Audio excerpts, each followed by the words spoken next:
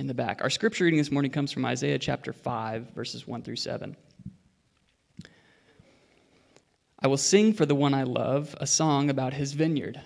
My loved one had a vineyard on a fertile hillside. He dug it up and cleared it of stones and planted it with the choicest vines.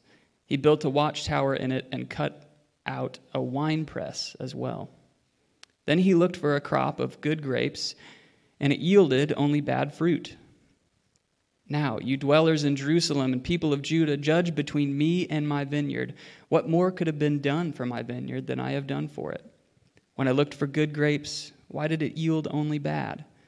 Now I will tell you what I am going to do to my vineyard. I will take away its hedge, and it will be destroyed. I will break down its wall, and it will be trampled. I will make it a wasteland, neither pruned nor cultivated, and briars and thorns will grow there. I will command the clouds not to rain on it. The vineyard of the Lord Almighty is the nation of Israel, and the people of Judah are the vines he delighted in. And he looked for justice, but saw bloodshed, for righteousness, but heard cries of distress. The word of the Lord.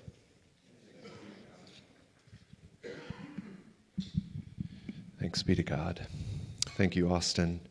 We are spending a little bit of time this month focusing in on the book of Philippians. You may have noticed that over the past couple of weeks as several of our scripture readings have come from that letter from Paul. In the next 2 weeks, we are going to be focusing in on a couple of sections during our teaching time. In this letter that Paul writes, one of the primary concerns he seems to have is helping these new believers in the city of Philippi simply grow into spiritual maturity. And there are a couple of essential ingredients in that process of maturity that I want to spend the next couple of weeks considering. The first one might be summed up in the following statement, a cliche to be sure: show me your friends, I'll show you your future. If you grew up in evangelical youth group culture, you, especially in the 90s or early 2000s, I'm sure you heard this statement or a similar one many times, maybe to the point where you even experienced this visceral reaction to hearing it again. It's very possible that it was used in unhealthy ways that alienated you from friends that you cared deeply about. So I certainly understand the reaction it may elicit. But still, if we can power through those feelings, I think there is truth to be found buried beneath the cliche. That is this: we learn how to live by watching others.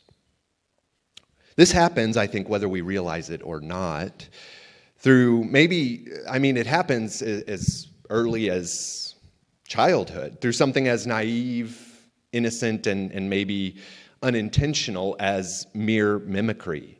You know, babies smile at us, not because they like us. I hate to break it to you. They smile at us because they are mimicking that gushy grin they see on our faces. Or I think of our 4-year-old, often mimicking or shadowing our 8-year-old. This is a normal process that fuels our human development. You know, one of my favorite activities as a family is our post-dinner walk around the neighborhood, which takes place most nights, especially as we are heading into cooler weather. Sometimes it involves bikes, sometimes it involves scooters. It almost always involves a much slower pace than I would prefer. But regardless, it is one of my great joys as a parent. It's a very simple activity, but I may have shared this story, but on one occasion, on one of those walks, I remember watching our daughter, and she sees a girl riding her bike who she explained to us was a big kid. And then, after we passed her, she proceeds to attempt to do the stuff she saw this big kid doing on the bike. So, she's riding with one hand on the handlebars and the other hand outstretched into the air while standing up. I'm also going to do that because I want to be a big kid, and clearly this is what big kids do. And I'm sure that in that moment, a look of horror flashed across my face as I thought about the next 10 to 12 years of parenthood. But this is a part of what we do as humans. We learn how to live by watching others. That can be disastrous. I think that's where the youth pastors really leaned into that statement. But it can also be very positive, depending on who we choose to allow to influence us in that way. You know, they say that imitation is the greatest or sincerest form of flattery. It's one of the highest compliments you could pay somebody. And although I think imitation gets a lot of negative press these days because we live in the era of being true to yourself, being your own person, finding that thing that makes you unique and makes you different from everybody else, it's possible that we would be so committed to finding the thing that makes us unique that we miss the crucial role careful, intentional imitation can play in our spiritual development, in the process of growing into spiritual maturity. Paul encourages believers in the church in Philippi, and I think it's an encouragement that we would do well to hear as well in this way. Philippians 3, beginning in verse 17, where he says, "Join together in following my example, brothers and sisters. And just as you have us as a model, keep your eyes on those who live as we do." We'll stop there for a moment. Join together. So keep in mind, one of Paul's primary goals is that these new Christians might grow into maturity, but it seems in his argument that growing into maturity is very much a group effort. Maturity is not something that we can achieve in a silo. So he says, join together. Maturity doesn't happen in isolation without help of the community gathered around us. So join together. And then he says, look at me, which seems maybe a little bit arrogant or egotistical, but he says, look at me, live like I am living. This is an invitation he offers in a variety of letters. We might think of 1 Corinthians 11, where he says, follow me as I follow Christ, or imitate me as I imitate Christ. Again, this may seem egotistical, like I am clearly the best model. If you want to know how to do something right, just look at me. But I think the context of what we find here shows that this is not about Paul being obsessed with his own greatness, but he realizes that these new believers in Philippi, they need somebody to model their lives after. They need somebody that can help them on the way as they discover what it means to be a follower of Jesus. And they already have a relationship with Paul. They don't have many followers of Jesus around them, but they have Paul. They're new to this faith. They didn't have many Christians in Philippi to be mentored by. This is all fresh as the faith is breaking into new parts of the world. And so Paul says, I can be a model for you. He envisions here, I think, a pretty holistic view of discipleship. Yes, pursuing truth is critical. We're actually going to consider that in more detail next week. But we find that correct thoughts must be expressed in our lives as well. We cannot separate right thinking from right living. They must be taken together. Discipleship is more than just the collection of true facts. If we want to live rightly, we must habituate ourselves. We must develop patterns and habits of right living. And the only way, it seems for Paul, that is possible is in finding somebody who can provide an example for us, somebody that we can learn from. We need to watch how other faithful followers of Jesus approach life, how they respond in real-life situations or difficult scenarios that arise. Watch and then model your life after theirs. Again, this is not uncommon. We actually all do this, either consciously or subconsciously throughout our lives. We often become what we see consistently modeled. As children, we learn how to maybe handle stress or disappointment or pain. We learn how to handle that by watching how those closest to us handle that difficulty. We learn how to love by watching how those closest to us love. It is much more difficult for us as we develop to live in a manner that is completely unfamiliar or unrepresented in our imagination. But having examples who are modeling the way of Jesus can ignite the imagination and open us up to new possibilities of how we too might begin to live. I think this is one reason we find a truth expressed in Proverbs 13 like this: walk with the wise and become wise, for a companion of fools suffers harm. We reproduce what we see modeled for us. And to be sure, that is a terrifying prospect, maybe especially for the parents in the room or for those who are involved in leading other people in your workplace. That sounds like an awful lot of pressure. But the reality is, this is a truth that we all must recognize for ourselves, that if we are following Jesus, we are providing an example for somebody.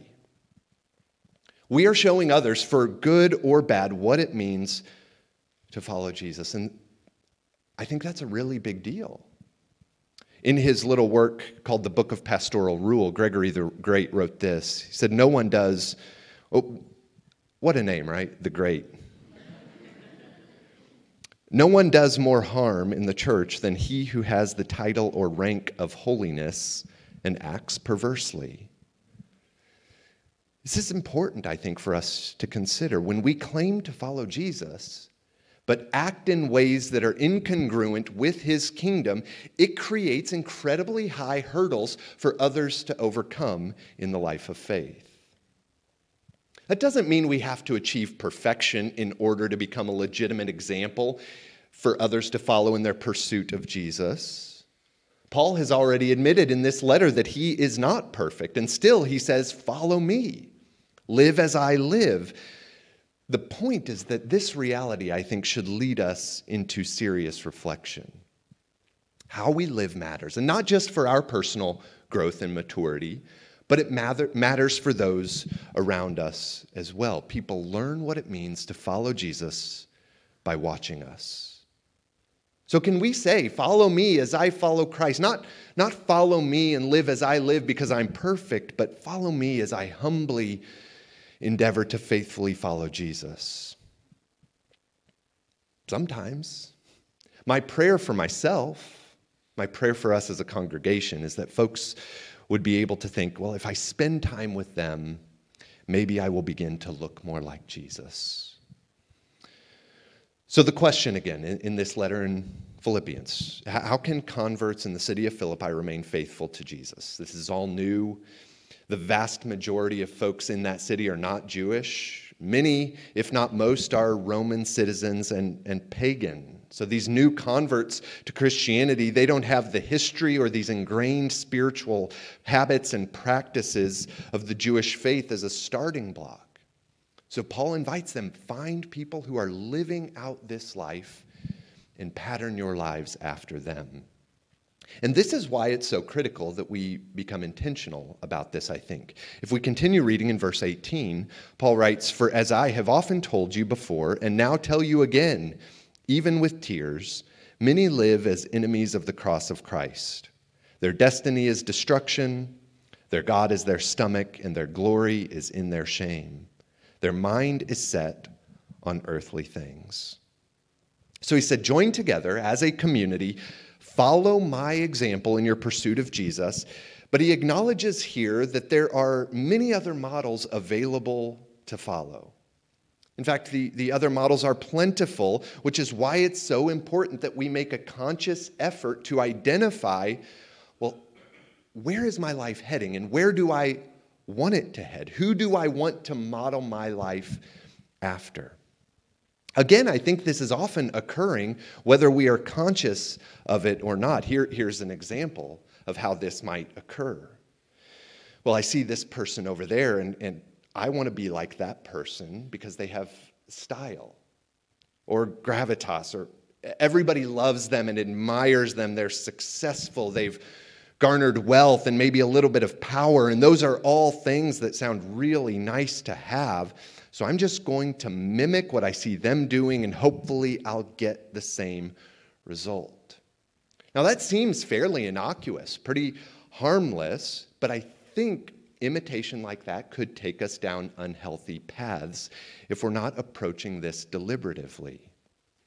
We must be careful in ensuring that faithfulness to the way of Jesus is always the rubric that is guiding our value system and where our lives are heading. There are always other models available. But some, Paul says here, are enemies of the cross of Christ. It may be harmless. We may be tempted to follow their examples, but be careful, he says.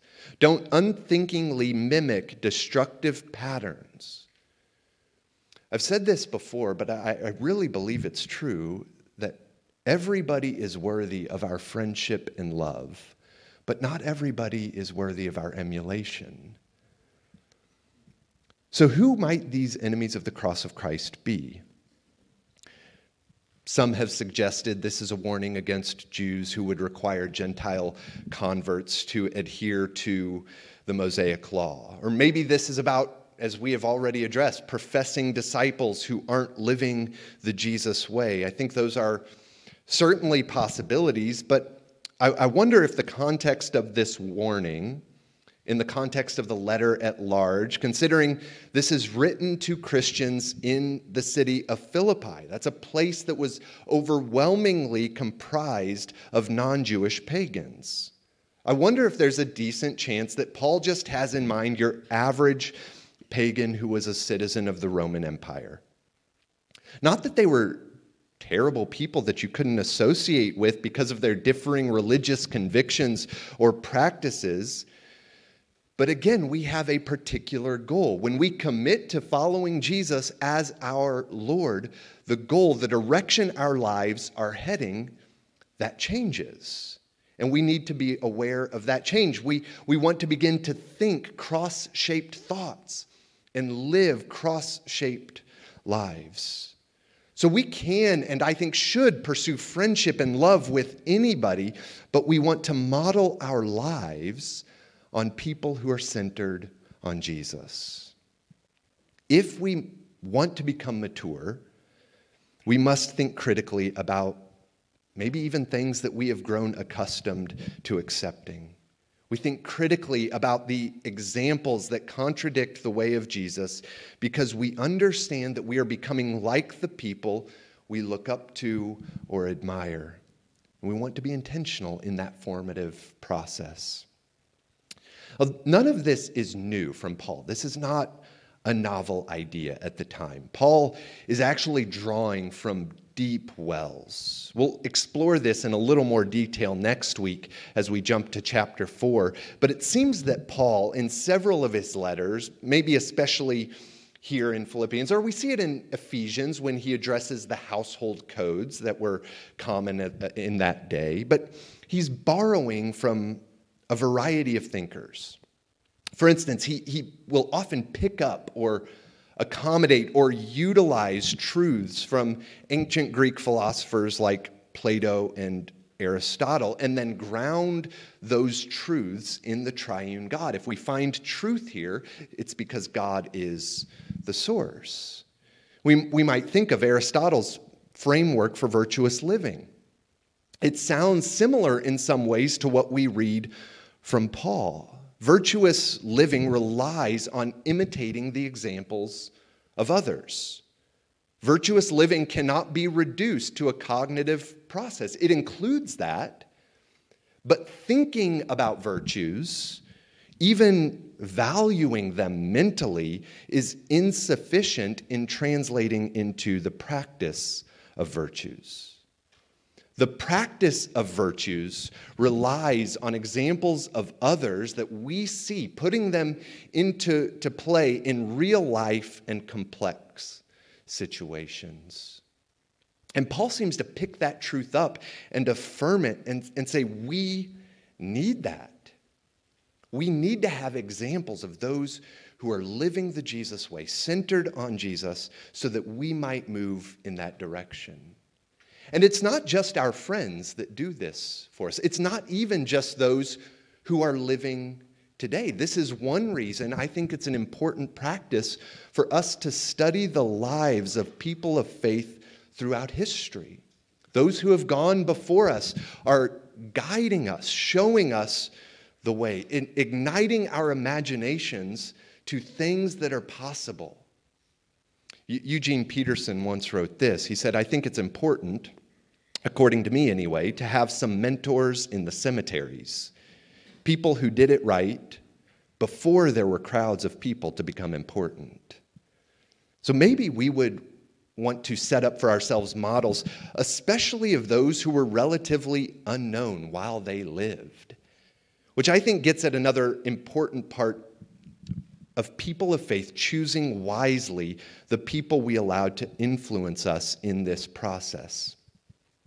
It's not about choosing the people with the most skill or the most charisma or people who have enough ambition to achieve some degree of success. This is not about us finding the best and the brightest or the who's who in the Christian faith or something as meaningless as the cult of celebrity. Often, in my opinion, it will be much more helpful for us to find folks living quietly in deepening communion with Jesus in the shadows, showing us what it means to follow Jesus when there is no spotlight, when there is no notoriety, when there is no observable benefit to that way of life. But this is one reason deep connection within the body of Christ for us is so critical. And I think it's a two-way street. There are others in the community in need of somebody to show them what it means to faithfully follow Jesus. If the goal, one of the goals in the Christian life, according to Paul here in Philippians, is maturity, transformation into the image of Christ, that transformation doesn't happen in isolation. We need that iron that is sharpening iron. In our apprenticeship to Jesus, as we seek to imitate him, we need guides.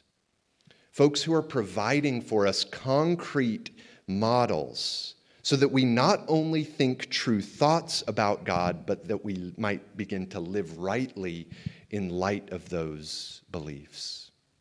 So my encouragement, my invitation to you today is find somebody who has that effect on you. Recognize first that that is happening, that you are being formed consciously or subconsciously as you watch others live. Be intentional about that. Find somebody who has that effect on you, that draws you closer to Christ. When I'm around that person, I find myself desiring to be more like Jesus. I think we all need that.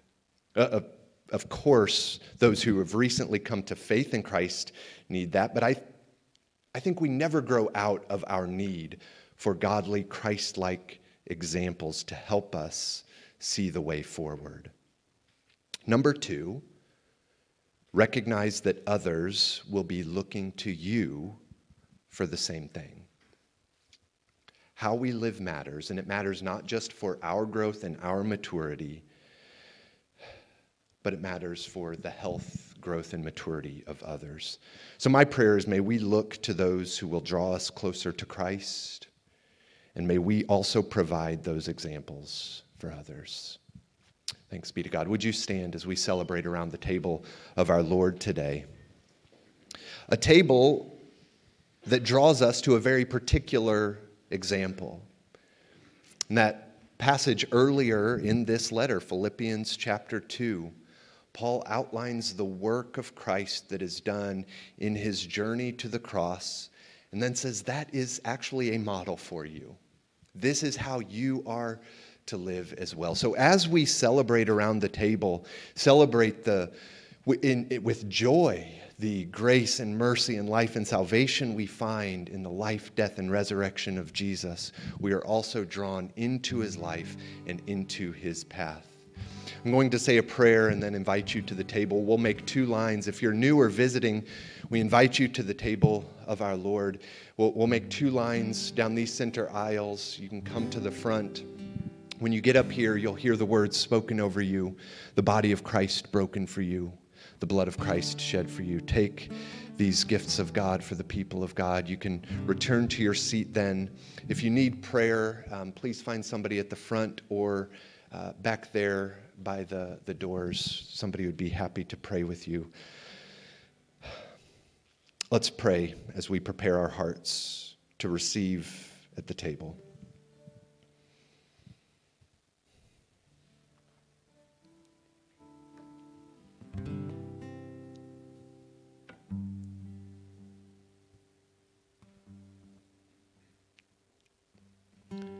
O God, by the preaching and teaching of your apostle Paul, you have caused the light of the gospel to shine throughout the world. Grant, we pray, that having his example in remembrance and the example of others who have faithfully followed you in our minds, we may show ourselves faithful to you by following them as they follow Jesus Christ our Lord, who lives and reigns with you in the unity of the Holy Spirit, one God, now and forever. Amen.